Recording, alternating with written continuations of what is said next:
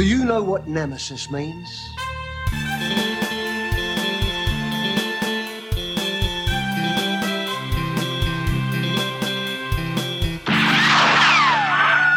Hello and welcome to Direct, the podcast that takes a direct trajectory through a director's filmography. I'm Eric. I'm Levi. Grand Budapest Hotel is the movie we watched this week. Levi, tell us about the Grand Budapest Hotel. The book, Grand Budapest Hotel, recounts the adventures of Gustav H., a legendary concierge at a famous European hotel between the wars, and Zero Mustafa, the lobby boy who becomes his most trusted friend. Wes Anderson tells the story through layers of flashbacks recounting the tales of a historic hotel, the theft of a priceless Renaissance painting, a daring prison escape, and the battle for an enormous family fortune, all against the backdrop of an abruptly changing world. Eric, best Wes Anderson movie? I don't know. The jury's out on that. You're keeping us in suspense. Got to keep you in suspense. I mean, epilogue. it's in the running, but there are a lot of really good Wes Anderson movies. There are. So absolutely. It's really good. This movie's very good. And the thing that I appreciate most about this movie, I think, is that it is so tight. I mean, it is the Wes Andersoniest Wes Anderson movie in many ways. We've talked about it before. He pretty much rehashes the same themes over and over. This is no substitute. It's very much a rehash of the same themes and the same techniques and the same storylines and all of that, but at the same time, it has a certain whimsy to it, and in some ways I feel like it is the culmination of his work, and that's what makes it so impressive to me. Yeah, as we go movie to movie, every one of them, if he stopped, you would see the trajectory, and it has really felt like it's gone up with every movie, hiccups aside. And this movie is so good. It really captures a lot of what he does best. Yeah. He's got a different cast. And while we still see a lot of returners, he gets old Fiennes in there, old Voldemort himself. Yes. Who just knocks it out of the park as Gustav. I feel like it's really... I feel like it's a little bit of a bummer that he didn't win Best Actor for this role. This is like such a great role in cinema history, in my opinion. I mean, whether or not he's the best representation or my favorite one, all of that stuff aside, I feel like Ralph Fiennes in this movie really deserves his own accommodation because he is awesome. Yeah, this is. Do you say Ralph Fiennes? This is Ralph Fiennes. I just said Fiennes because as I went to say it, I could not keep track of which one it was going to be in my head. And there were interviews I was listening to where they kept calling him They didn't call him Ralph. They Rafe. went by Rafe. Yeah, but I thought Ralph Fiennes was a different guy. Am I getting this all mixed up? I don't know. Maybe I'm having a Mandela effect moment or something. I don't know, but I want to see him and Christoph Waltz from Inglourious Bastards do just a duo. That could be a little much. That could be a little much. It could be much, but they have a similar, and I'm trying to think of if this is from a different era, this kind of character. The fast-talking, a little bit, what's the word I'm looking, effeminate character. I really enjoy the line when Gustav was breaking out of prison and one of them tells him, "You're a real straight man." He goes, "Well, I've never heard that one before." But, well, I think the thing about it is that he sees himself as so cultured that there is there's a feminine side to somebody being so cultured in that they wear perfume and they, appreciate art and all this stuff. But at the same time, he walks into the prison and makes sure to beat somebody up the first day. It's like he's definitely straddles this line, but he's kind of this romantic idea, right? He's more of he's an embodiment of an idea as opposed to an actual person. And that is the hallmark of this, confident buffoon character, this archetype that we've talked about throughout all of these movies. He's trying to fit the Renaissance man, but he's not, and that's, I mean, a big part of it with him coming into the money and sort of the latter half of the movie, where he joins that crowd that he had so loyally served to be one of them, and even Mustafa points out that, you know, he has the same problems they all do with his vanity and just this need to be liked.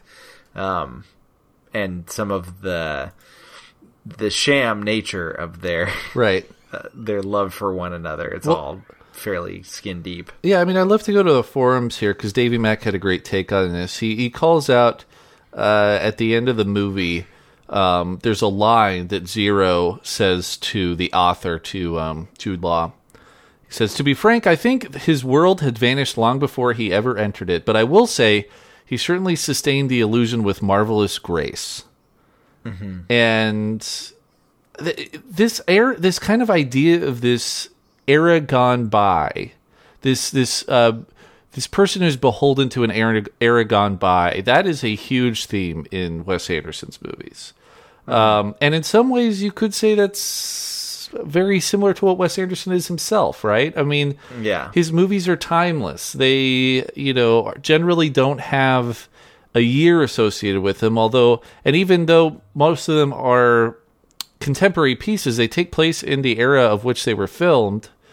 They exude this retroism, right? Yeah, there's a class to it. Yeah, but if you look at these characters, and I just want to go over this confident buffoon archetype because it's something we've talked about at length on this podcast, but in case somebody's jumping in for the first time, it's kind of this is an archetype that we're calling this main character in Wes Anderson's films.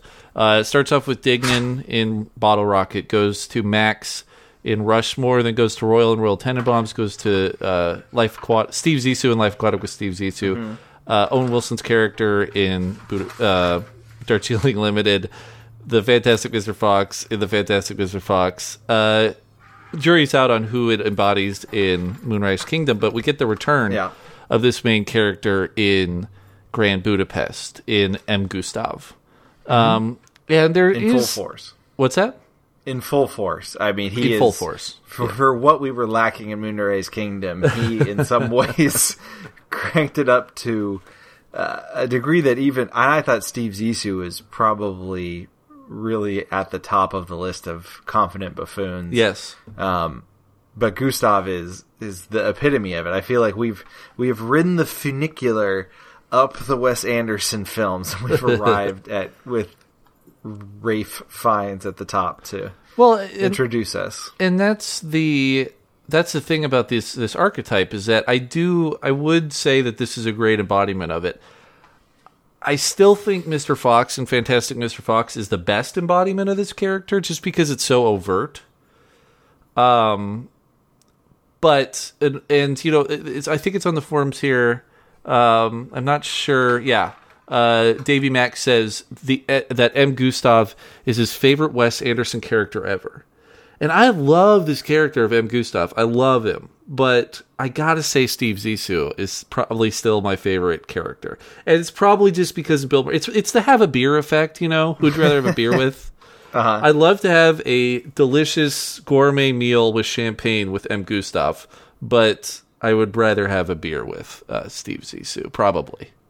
Although I gotta say, Steve Zissou is kind of an asshole. I think M. Gustav would be better for conversation. Although, would you really come away feeling like you'd had a fulfilling conversation with M. Gustav? Or he seems to know how to make somebody feel like they're the only person in the world. I mean, that's true. If he romances me the same way he romances these older women. Tilda Swinton in the best old age makeup. Tilda Swinton's great. She's so good. I love it. It man. sent me in circles. I couldn't decide if it was her. And Liz walked by and goes, "Is that Tilda Swinton?" I'm like, and we're pausing the Amazon movie viewer to try and like get it to show up at the cast listing at the bottom, and it didn't. So we assumed it wasn't her, and I didn't find out until I got all the way to the credits. Oh, yes. I cannot believe that makeup and what a good job they did. And how well she played the old lady in need of the attention of H. Gustav or M. Gustav. Yeah. I'm looking at the Oscars. This one actually won 4 Academy Awards, but they were all for kind of the composition. It was Best Achievement in Costume Design, Makeup and Hairstyling, Music, and Original Score, and Production Design. So basically all of that set dressing. It was also nominated for Best Picture, Best Director Wes Anderson. I think this is the first time he's ever been nominated for Best Director. Cinematography, editing, and Best Original Screenplay. It was nominated for all those but didn't win.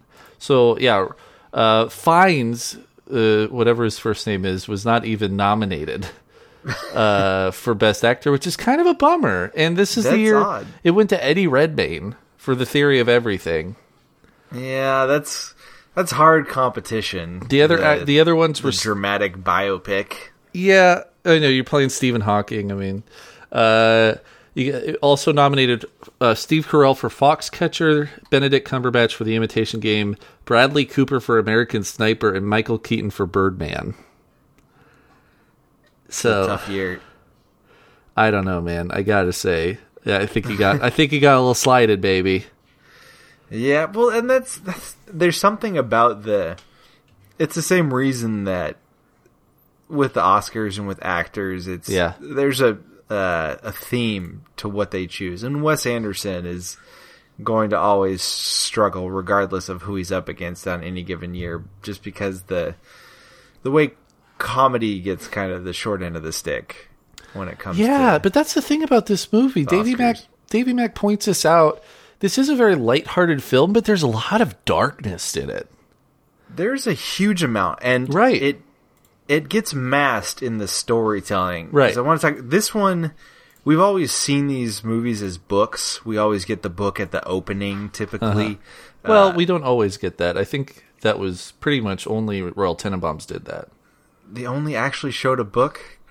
No, I think they might have done it for Moonrise Kingdom, too. Moonrise Kingdom got a painting at the end with their title on it. I mean, this one, it has a narrator, which is interesting, because the narrator is actually a character in the movie, which is something that he kind of toyed with in Moonrise Kingdom. And, of course, we had Alec Baldwin narrating the Royal Tenenbaums.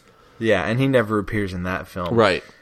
But what I was kind of leading up to with the idea of this narrative is that now that before we got a little bit of the narrator with Moonrise Kingdom in the scene, now we have a narrator that is in the film and he is actively self-editing, which was a really fascinating move, because he is the things that are truly sad, the death of Gustav, the death of Zero's wife.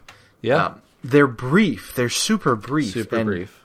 Before the painful parts of movies of Wes Anderson films could be kind of like the suicide attempt of Luke Wilson. Was a very long musical number over it, and the reactions afterwards. Life Aquatic, the death of Owen Wilson's character. They're swimming in the ocean and he's having a conversation with him. And in this one, we just get his wife died, and his wife and his child died of a flu that we deal with easily now. And Gustav was shot. And that's it. That's all of the screen time we get to sort of comment on those deaths.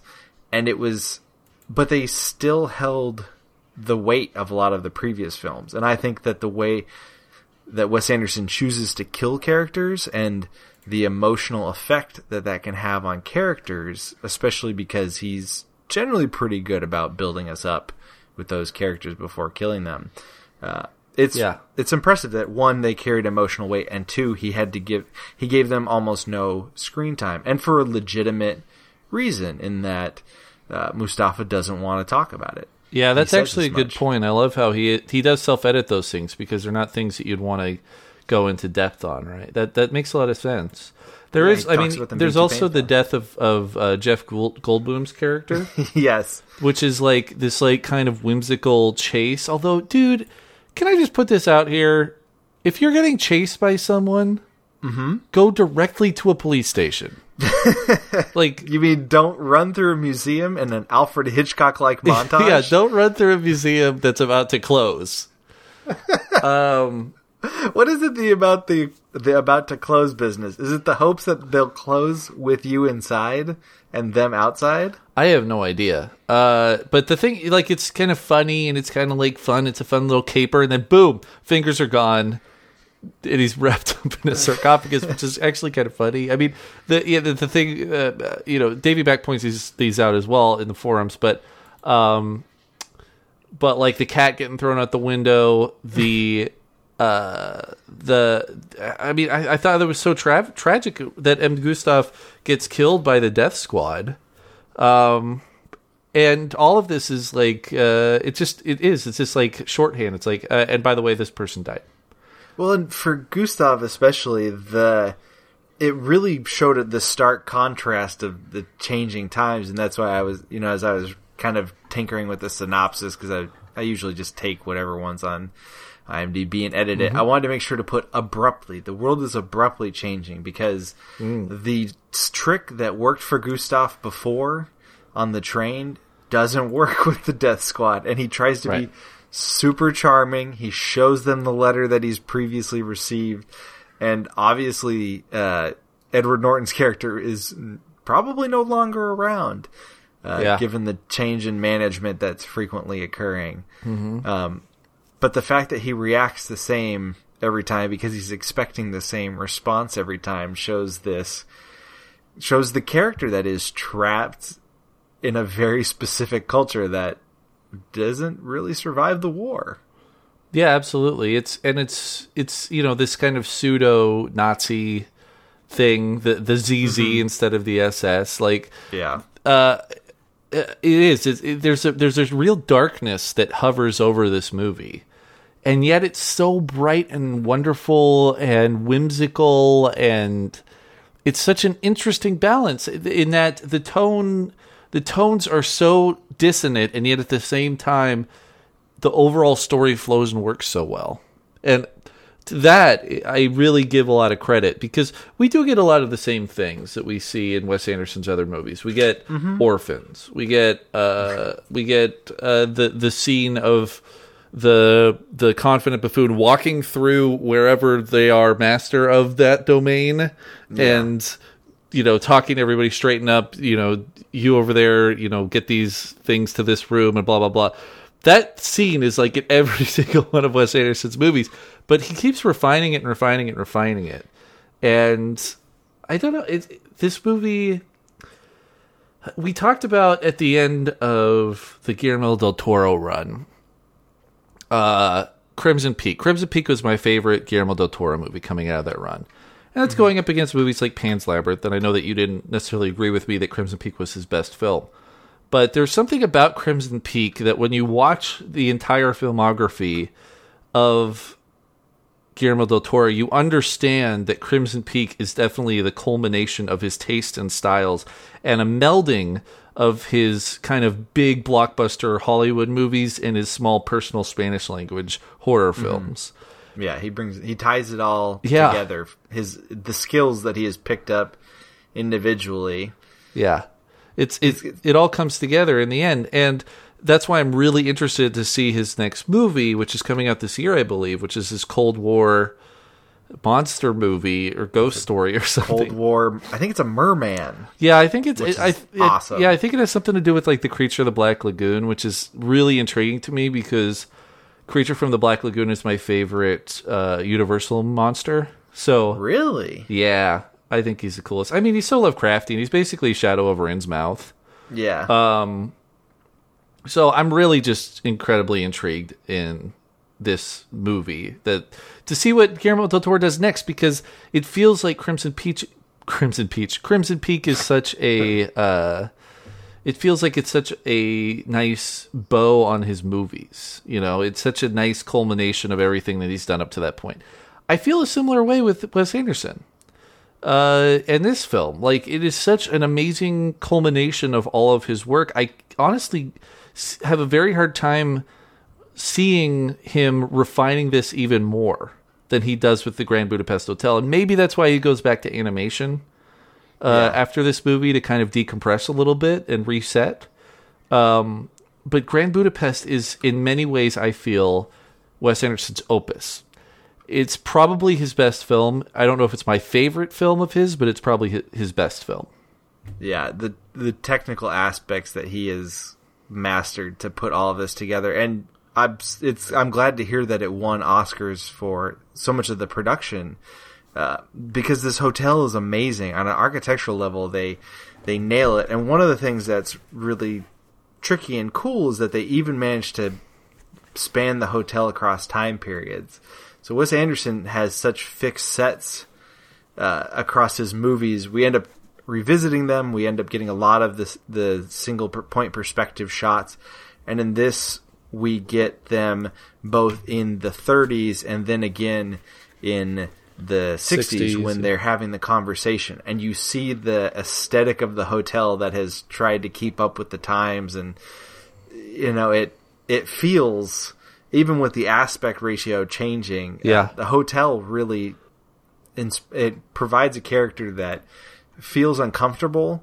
Like, it's still trying to stuff itself into the trends, but it's no longer fits. Yeah, and they do I love the 60s version because it's so like you would know what that architecture is more than I would, but it goes from like this kind of Victorian looking hotel to this is that brutalism? It's kind of like just like a giant it's trying to be there's a lot of streamline, there's a lot of smooth angle, and the Victorian era that this hotel is from originally is so there's so much decoration, there's so many small intricate pieces, and that comes from a time period of craftsmanship where that was okay, and you did that for a specific reason. And when you get to the 60s, just as a high society reaches this point where technologically you want to be advanced, and the extruded aluminum of chairs, the bright stainless steel look, or chrome in some instances, that all tells you that we are technologically forward, but it doesn't feel right. Similarly to the concierge, Jason Schwartzman, who shows up and he's okay. He's serviceable as a concierge, but he's not the concierge that fits the Grand Budapest the way it was meant to, the way it was originally built. And this is the theme that kind of follows the confident buffoon around. It's the aging out of an era, and when you were comfortable, and now you're uncomfortable because so much is Steve Zissou. We get to watch the old films of Steve Zissou and what it used to be like breaking through the ice and diving and discovering a snow creature that was thought extinct. But now we're all just sitting in our rickety old boat trying not to get killed by pirates. It's not that same, it's not all fun and games anymore. Yeah, absolutely. That's the thing too about this confident buffoon character, is that the archetype is always a leader. They're always leading the group. And that's why I really do think Edward Norton is a confident buffoon in Moonrise Kingdom.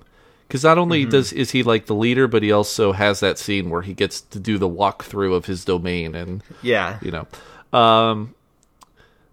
but yeah, they're always the leader. And I think that there's a commentary here a little bit on the absurdity of leadership that... Oh, absolutely. That we as human beings want to, latch on to leaders and be led.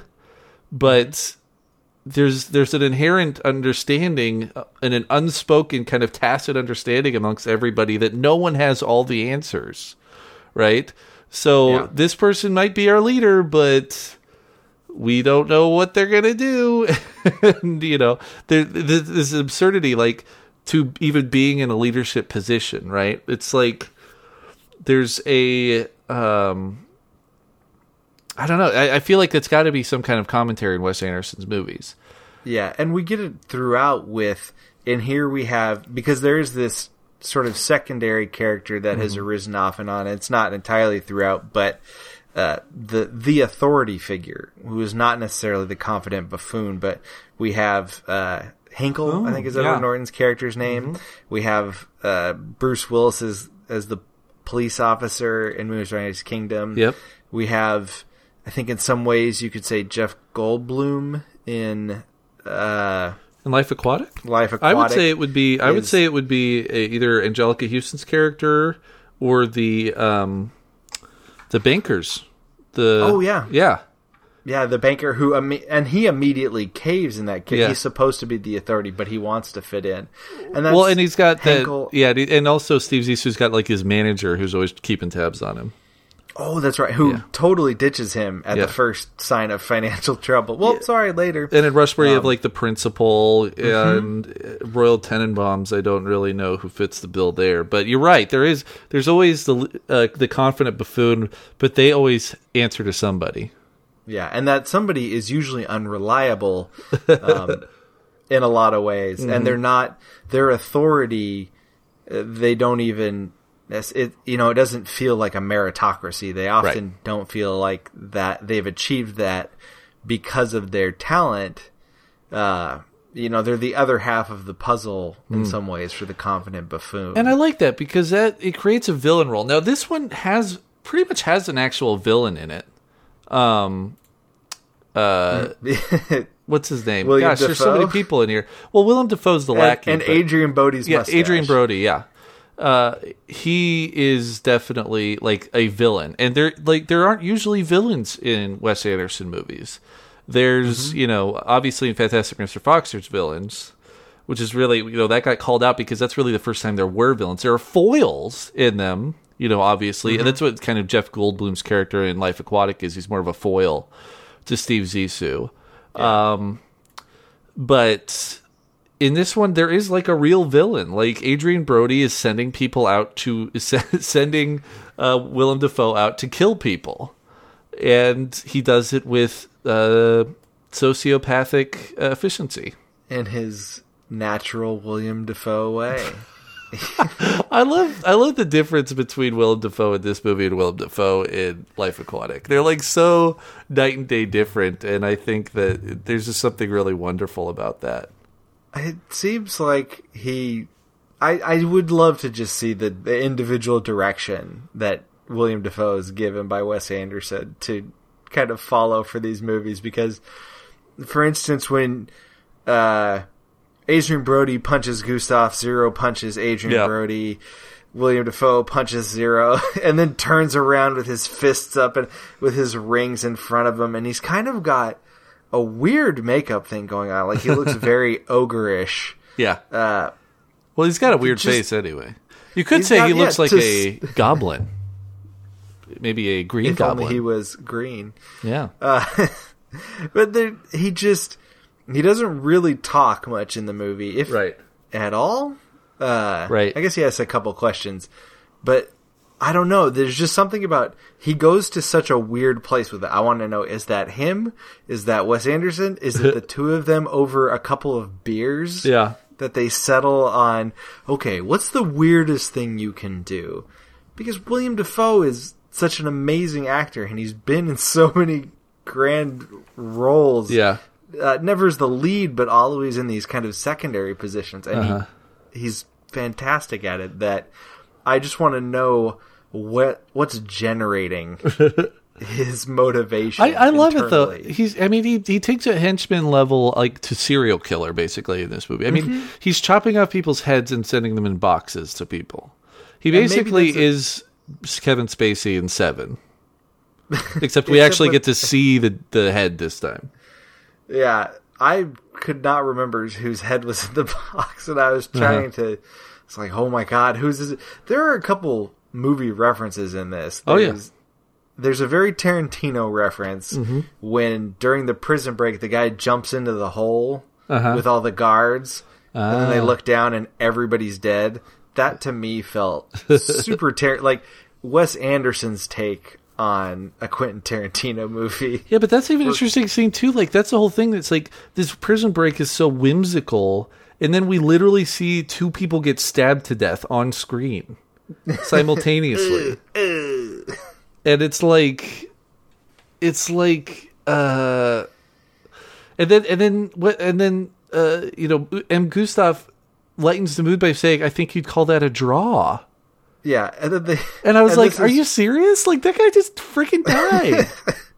But then you understand that it's actually it's a story being told, right? Yeah. Yeah. Oh, and that's the dramatic retelling of, and Zero wasn't even there for that, so he, right, you know, who knows what the version, he got the story from Gustav. But you're right, and it follows a Marx Brother level goof about a ladder that's so long that you know, it takes 4 guys and a couple minutes of film time to run it by the camera.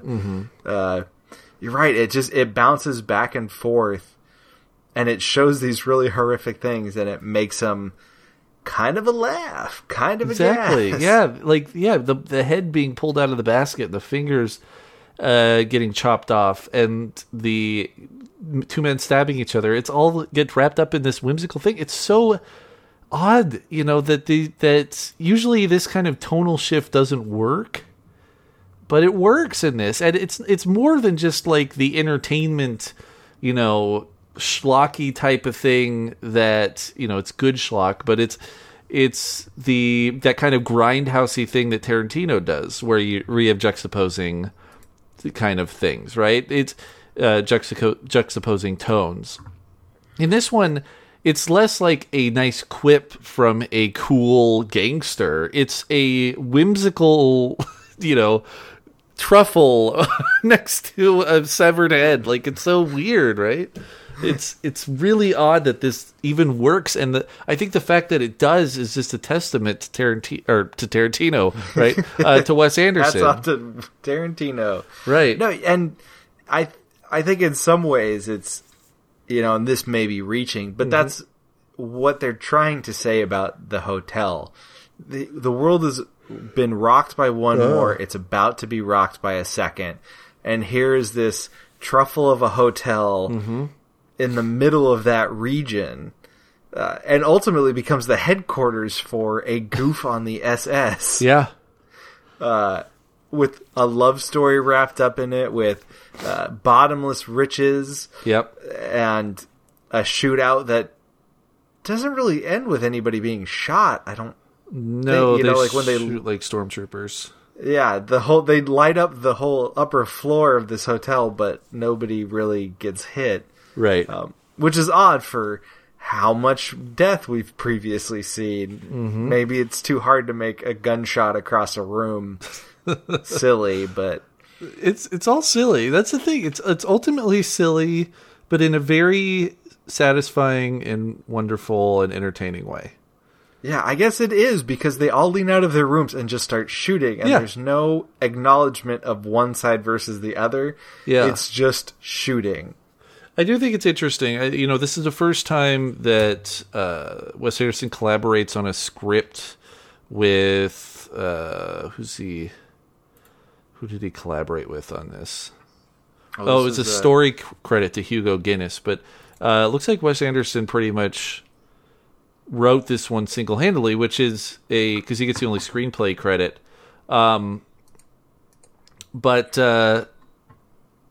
Oh, that's interesting. He does the paintings in the Royal Tenenbaums. But it's interesting, right? Because this is Wes Anderson kind of taking the reins. You know, I have issue with the Roman Coppola collaborations in Wes Anderson. I love the Noah Baumbach collaborations, and I love the Owen Wilson collaborations. But I do think that it's a testament to Wes Anderson that he is now doing this stuff by himself, and in many ways, the one he writes single-handedly with some story credits and some inspiration by Stefan Zweig. This one is pretty much his most impeccable film, which I think is really great. The inspiration from Stefan Zweig, from what I've read, is he was just a classical writer, so it was almost more of a form of set dressing than it was any story inspiration. The interesting thing is sometimes they will do these things to cover their asses in the event that... This sounds awfully close to but famed classic writer Stefan Zweig. Yeah, but I mean, it's all very interesting, right? There's I would encourage people to go and read the Stefan Zweig, Zweig. I don't know how you say it, or Zweig. I think that's probably closer since it's Austrian. Yeah, Stefan Zweig. I think that's what. But go to his Wikipedia page because it is very interesting. It's basically very similar to Life Aquatic. It's very similar to Grand Budapest. All his shit is running together in my mind. Yeah. But yeah, I also want to point out something from a directorial standpoint in Wes Anderson in this movie is that we've talked about before his use of diegetic music, which is music that's in the scene, right? He likes to have a record player sitting in the corner playing music in the scene, and then we hear that as the soundtrack of the film. And he used that a lot at the beginning of his career. If you go back and watch Rushmore, almost all the music in Rushmore is diegetic music. It's almost all in the scene. And it comes and goes throughout the movies. But in this one, he's not only using the scene to, he doesn't really use diegetic music that much in this movie, but he does use diegetic titles. So he uses the sets and the walls and the posters and everything to put up titles in the scene. And where you would maybe put up like a little title card that says like in the middle of the farm, in the middle of the fields on the train. Instead it's like what was the name of the prison? Like the name of the prison, we see it plastered on this giant door. It was stop post, or not stop post. I know what you're talking about. We had a number. It was like 16 one of or the something. many stops along the prison route, I guess. But that was the thing. He uses that so much in this movie. I mean, in the very beginning of the movie, it's so apparent. There's the Old Lutz Cemetery. We see the gravestone or the tribute or whatever it is to the author, and it says author underneath. And then we go to the Grand Budapest Hotel and we see that written out.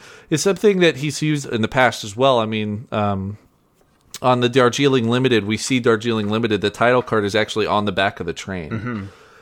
And he uses it throughout this movie. It's like the whole movie is just filled with this of putting words up on screen, which is very interesting. And it's something that I don't think you would see very often in big commercial films nowadays, because you are gunning so much for that international audience and that international take.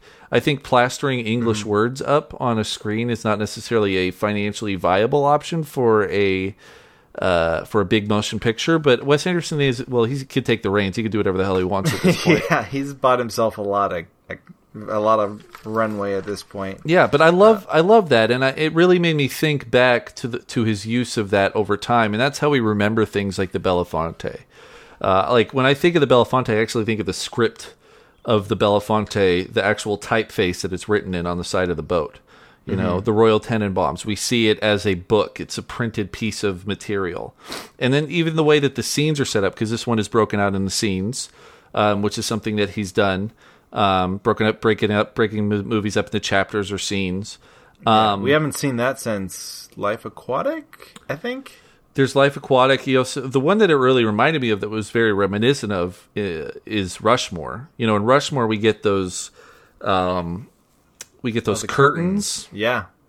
And for some reason that it really reminded me of Rushmore, the way that the scenes are presented in this film. But I love how everything is so tactical, and there's something to be said about cramming all that stuff into the actual scene, because you don't really realize it when you watch films and stuff gets kind of plastered onto the screen to help you along. Mm-hmm. There's something really nice about all that stuff being inside the scene and having typefaces and having script and having branded material that's made up like Mendel's or like Kentucky Air or like, whatever.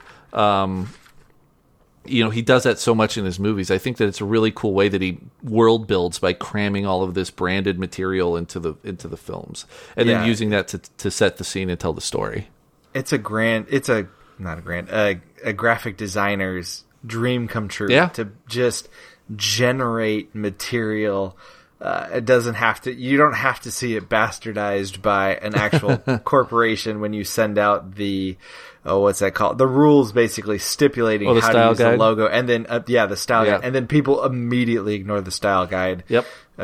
Typically, from what I've seen, so now you have Wes Anderson, who is so follows the rules when it comes to those things, and has such an aesthetic eye that it's awesome seeing him generate these materials, because you're right, it pulls you into this universe. It's believable because the repetition and the understanding that it's based in some form of some form of logic, which hints at a reality. Hints at a world. And it orients too. It's similar to I've been thinking about Hateful Eight the past couple of days after hearing a really good interview. Where you were in that cabin had really helped the film, because there are so many people moving around, and as you get to kind of the culmination of the story, it allows you to follow along with the surprise. Yep. Because you're aware that there are things occurring that the space didn't allow for. And I think Wes Anderson uses that graphically. You understand that you are in the Grand Budapest of the 30s because of the aspect ratio, because of the design elements within. You understand you're in the 60s because the age is showing. It has a different color palette that's more of the 60s. You understand. It actually has a different color aspect ratio as well. Yeah, it jumps across 3 or 4. I didn't. Well, it jumps across 4 eras. Because we have the girl. Each one I think has a different. I think so. Yeah, we have the girl going to the cemetery, which is modern era, sort of. I mean, it's kind of current state. Then we have old narrator yelling at his grandson or son. I don't know, but he shoots him, and it's a scene. Yeah, Tom Wilkinson almost doesn't need to be there. It doesn't need to be there. Like. But there's something interesting about that, right? That's Tom Wilkinson. Maybe it's just an excuse to get him into the movie, but I love that. And then we get the 60s, which is Tom Wilkinson's character being played by Jude Law, and Zero's character being played by F. Murray Abraham. And then we get the Grand Budapest era, which is the 30s. So there's such an interesting... it's so interesting to have a movie that takes place in 4 different eras like that, and yet... And, it really takes place in 2, and if you want to split hairs, it really takes place in 1, and everything else is just dressing. But it's got kind of an Inception quality in that. It really does. You have to follow it, and by the time you get to the 30s, you understand that you're really being told a tale. Like, there's some serious weaving going on, and that makes, it makes the aesthetic a little more fitting, that it has this storybook quality in places. Yep. With the funicular, with the single point perspective of the hotel from a shot that is not a helicopter. Yeah. And wouldn't be achievable in reality. And nothing sits in the way that the mountains are backdrop to that hotel are, even if you could get a hotel like that in a setting like that, the shot wouldn't look like that. Yeah. Well, it's all miniatures, But you buy into it anyways. Yeah. You're along for the ride. Similar to Fantastic Mr. Fox. The themes are very adult, about greed and vanity and instinct over responsibility. And fatherhood. But it's all dressed up in a kid's movie. Which I don't know. I don't know if you pay less attention or more attention. If you give it more room to do what it wants, because you're accepting. It allows you to suspend disbelief more fully. It's interesting. Like, if I were to characterize the directors we've seen so far, I think about them in kind of big, broad strokes. Like, I think of Tarantino. He's the entertainer. Oh, yeah. Like, he has a finger on the pulse of what entertains his audience. And it does. Time and time again, he delivers. And people tend to hate him, but I feel like that's also part of his entertainment aesthetic. Yeah, you can't have everybody like it. But it's something about evoking an emotion, right? I think that he loves it when people hate his movies. Because they have an opinion, right? He wants to make you uncomfortable. Yeah, but there's something that's really kind of fun in those kind of demented ways that he brings across these super entertaining films and pays homage to all film as well. But so I see him as like the entertainer. I kind of see Edgar Wright as like this is going to come across as very is almost derogatory, but I don't mean it this way. But he's really like the man-child. Like all of his movies are about trying to recapture youth. While coming to grips with being an adult. So far, that's what he's done so far. He's only made 4 movies. Yeah. Guillermo del Toro, he's a ghost man. You know, he's got the monstrous humans and the human monsters. That's kind of his thing. He's the monster man. And then David Fincher's just like probably the greatest living director. So we'll just give him that. But but Wes Anderson, he's really like, you know, I always like, the confident buffoon. We just talk about it over and over and over on this podcast. But he's also really the master of themes and the master of tone. Because, like, he is able to just stack this tone stuff up in such interesting ways. You mentioned it with Fantastic Mr. Fox. The way that he deals with death in his movies, it's always very sudden, but it never like catches the characters. Like, they always talk about it very frankly. They never get mired down in it. They always get mired down in the death that happened off screen, whether it's Max's mother or whether it's Bill Murray's partner or whether it's the father in the Darjeeling Limited. It's always that death that happens off screen that looms heavy over the film. It's never the death that happens on screen. Yeah. Those are always used as touch points. Even stuff like Owen Wilson's death in Steve Zissou, which is like so sudden and really tragic, is handled with a quietness that happens on film, or like when the kid dies in the Darjeeling Limited. It's all becomes very quiet and cathartic as opposed to something that looms heavy.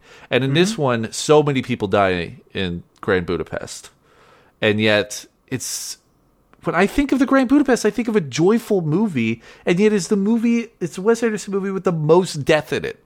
What does that say about this film? I don't know. It's interesting. It's the power of Ralph Fiennes to just charm the pants off of everybody, including the viewers who are not. He's not even flirting with you, the viewer, right? But somehow with his odd flair, you know, you watch him interview Zero's lady friend, and Agatha.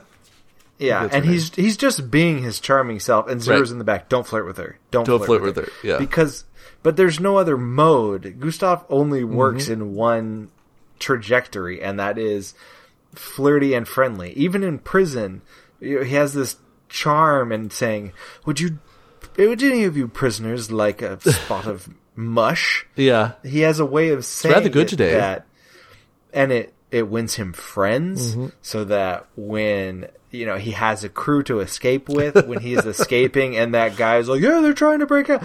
The big weird guy chokes him out, and it just gives him kind of like a good luck. Snitches get stitches, baby. Yeah, I love that stuff. And you're right. There's a charm element that goes along with all of these confident buffoon characters. They're always so charming, and they know how to get people onto their side, and that's part of what makes them leaders, right? But yeah, I mean, Ralph Fiennes is very, very charming, and that's why his character is so. I mean, I'm kind of coming to grips with how wonderful his character is, because you're right. I do think it's Ralph Fiennes' character, M. Gustav, who carries this movie and lightens the load, even though there are some very heavy, dark things happening in it. And you root for him from the start. It's so... I mean, we get introduced to him having sex with old ladies. Like, that's what he does. She was dynamite in the sack. Yeah, like, that's what he does. I mean, it's professionally unsound. I feel like the concierge, or whatever his job is, he should not be fornicating with the frequent visitors of the Grand Budapest. It appears to be bringing them return customers. So. Oh yes, it does. But that's the thing. Like we're introduced to him, and he's already kind of a sleazy guy, but at the same time, we love him. Mm-hmm. You know, there's this. It's so interesting, and I really feel like his character. There needs to be. We just need to put an earmark on this character because it's one of the best characters that I can think of right now that I've seen on film. And that's why I bring up Christoph Waltz, especially since we've covered Inglourious Bastards on the cast. There is this character, and I'm trying. Do you have any historic reference points of this character, of the fast talker, smooth operator, not a good person necessarily? They've got Christoph Waltz is awful, and he has moments like when he chokes the gal out, where you really see his brutal, his shitty side come through. On top of the fact that he's a Nazi and hunting Jews. With Gustav, it's a little bit easier. His dark side is really just that he whether or not he's taking advantage of the patrons of his hotel, I think is a question of debate. Absolutely. I mean, he seems to take pleasure in it, and you could say that he's doing it just as a gold digger, like he's trying to get in the wills of these ladies. Yeah, this was his end goal all along. You could say that, but at the other end, it seems to give him great and sincere pleasure to do this. And I do think it's also interesting that he's saying that, like, in his old age, you got to take what you can get. Basically, that's what he tells Zero. Although I feel like with his charm, he could do fairly well in whatever age bracket he desires. You know. But it doesn't have to go for the old ladies. It is the Fantastic Mr. Fox. He needs a certain level of admiration and people fawning over him, and he's going to get and for efficiency's sake, he's going to get the maximum from the older crowd. You're totally right. He's going to get that admiration that he longs for at a high frequency versus the younger crowd, where he's going to have to really compete. The confident buffoon, when possible, does not compete. They prefer open fields. You're totally right. There's the never hustle element to the.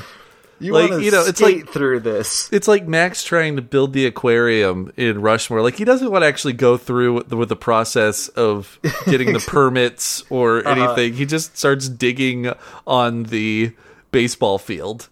Yep. You know, he just leans into it in the assumption that, well, I've charmed my way till now. Yeah. And that's also the M. Gustav move at the end. I've charmed my way till here. Why does it'll work on this death squad? Right. Nope. It did not.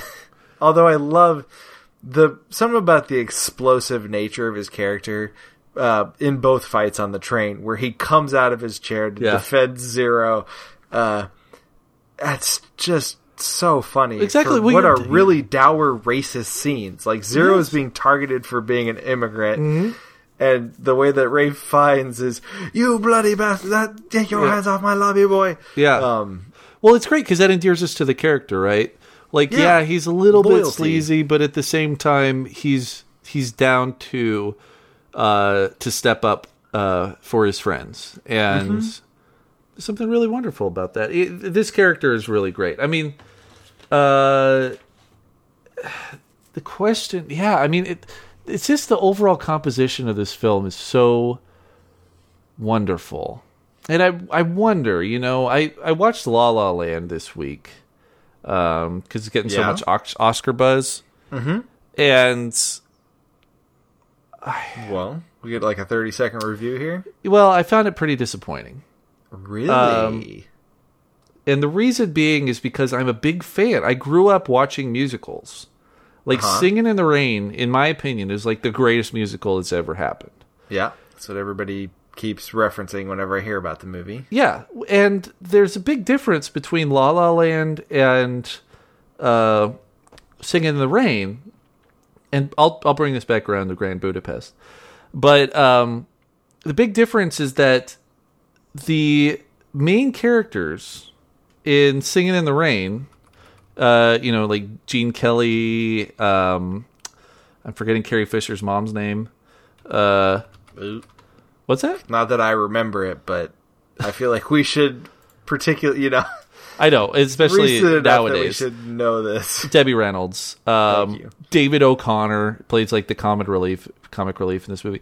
They are amazing. I would just go online and go on YouTube and watch any song from Singing in the Rain, and you'll see they're singing and they're dancing. Like, the numbers are amazing, and the spectacle is wonderful because they picked people who could sing their asses off and who could dance like crazy. Like, these people are amazing at dancing and singing, which makes a musical, in my opinion. And in La La Land, they picked two great actors, and there's great acting in this movie. But the problem is that they're not great singers and they're not great dancers. You can tell they're not great dancers because they kind of just like walk dance everywhere. Like, they kind of just like shuffle around. Shuffle. If you compare that to like the big musicals of yesteryear, basically the 40s through the 60s, La La Land doesn't hold a candle to that, and it sucks, right? It kind of sucks for me because I was hoping that it would be kind of that big spectacle musical, and instead it's kind of a thin story put on a non-exciting musical, kind of melding these things together. And I understand there's novelty to it, but I would like my review of La La Land is just stay home and watch Singing in the Rain. All right. Much better movie. Someone call Hugh Jackman. But the thing about this movie is that, so you have Ryan Gosling, and what's her name? I'm like blanking on names today. Emma Stone? And Emma Stone, yes. And they do phenomenal acting in the movie, but I feel like a lot of people are getting caught up in Ryan Gosling and Emma Stone. And they're overlooking some of the big plot. Not necessarily, they're not plot holes, but there's not a lot of character development in the movie. It's kind of like we're supposed to care about these people because they're Ryan Gosling and Emma Stone. And I kind of wonder if there's a little bit of that in these Wes Anderson movies. Like, we're like, oh, it's Bruce Willis and it's Tilda Swinton, and it's, this movie's just full of it. Like, they give bit parts to Bill Murray and Jason Schwartzman, and like, it's kind of just fun to see all these guys in their, in their little roles in the Wes Anderson movie, their little traveling troupe. And I wonder if I'm getting duped just a little bit in the whimsiness and wonderfulness of this movie, just because I've been endeared to these characters over the stretch of Wes Anderson's films. Maybe, but ultimately this movie is centered around Tony Revolori, I think is his name. The kid that plays Zero. Right. And oh man, Agatha's name, I'm looking at it, Ronan. Her last name is Ronan. I can't say it. Lydia could say it. It's like Sorcy? Saoirse. Anyways, I think they do a fantastic job. Agatha and Zero are truly lovable characters. Yes. All on their own, and they're a little bit like the other actors, seeing Bill Murray and Bob Baron, can't think of how to pronounce his last name. The Society of Crossed Keys. Yes. When we get that montage of actors right, or Owen Wilson popping up. They're almost like The Hotel in a lot of ways because they are set dressing. Yeah, like Owen Wilson has like one scene in this movie. Yeah, he's running the hotel while Gustav is out. Which I'm glad we got him in there. We haven't seen Owen Wilson in a movie. So. I really miss Owen Wilson in Wes Anderson teaming up. I feel like that is Owen Wilson at his absolute best. And I feel like you can forgive a lot of Owen Wilson when you see him with Wes Anderson. I think so too. I think that helps to overlook things like the Drill Bit Taylors and whatever that Shanghai dog Nights was. And The Interns. Yeah. So I think the kids in this movie were there. I don't know if it's Wes Anderson is getting very proficient with directing a younger crowd. Yep. Because I don't think these two were as young as the kids in Moonrise Kingdom. But right. He certainly gets amazing action out of these characters. I think that Agatha, her adventurous side, the way that she, as a baker and then out on these adventures, and the way that Zero plays this kid that is trying to absorb everything. And when Gustav berates him, the one time we see him really lay into anybody, when they're trying to escape the prison, and Gustav is like, "Why did you ever leave your country? Obviously, Right. you're not doing well here. Yeah. Why would you ever leave?" And Zero goes, "Well, the war. Yeah, my parents I'm were a killed. Oh, Yeah. you're a refugee. Yeah. Oh, okay. I'm gonna take back everything I said. Right. And No, And it's great. Like, there's, I really love Abigail's character in this movie. I love her bravery, and I love like a brave character. You know, we talk about Guillermo del Toro and Quiet Bravery and how he depicts that. I love Quiet Bravery in a movie, and she's so awesome. And I love. There's just, I don't know, man. Wes Anderson has his shit down, man. He's got his shit down to make you like a movie people. with some female characters. It'd I be know. great. He can write I know. the female characters. He just doesn't. Yeah, Abigail in this movie does Agatha. fall into those archetypes of Wes Anderson's female characters, and like they are always the ones who are there to save the men. Mm-hmm. And once again, I just am very interested. I would be very interested on a female perspective on how a woman would interpret Wes Anderson's use of women in his movies, because they are very male centric.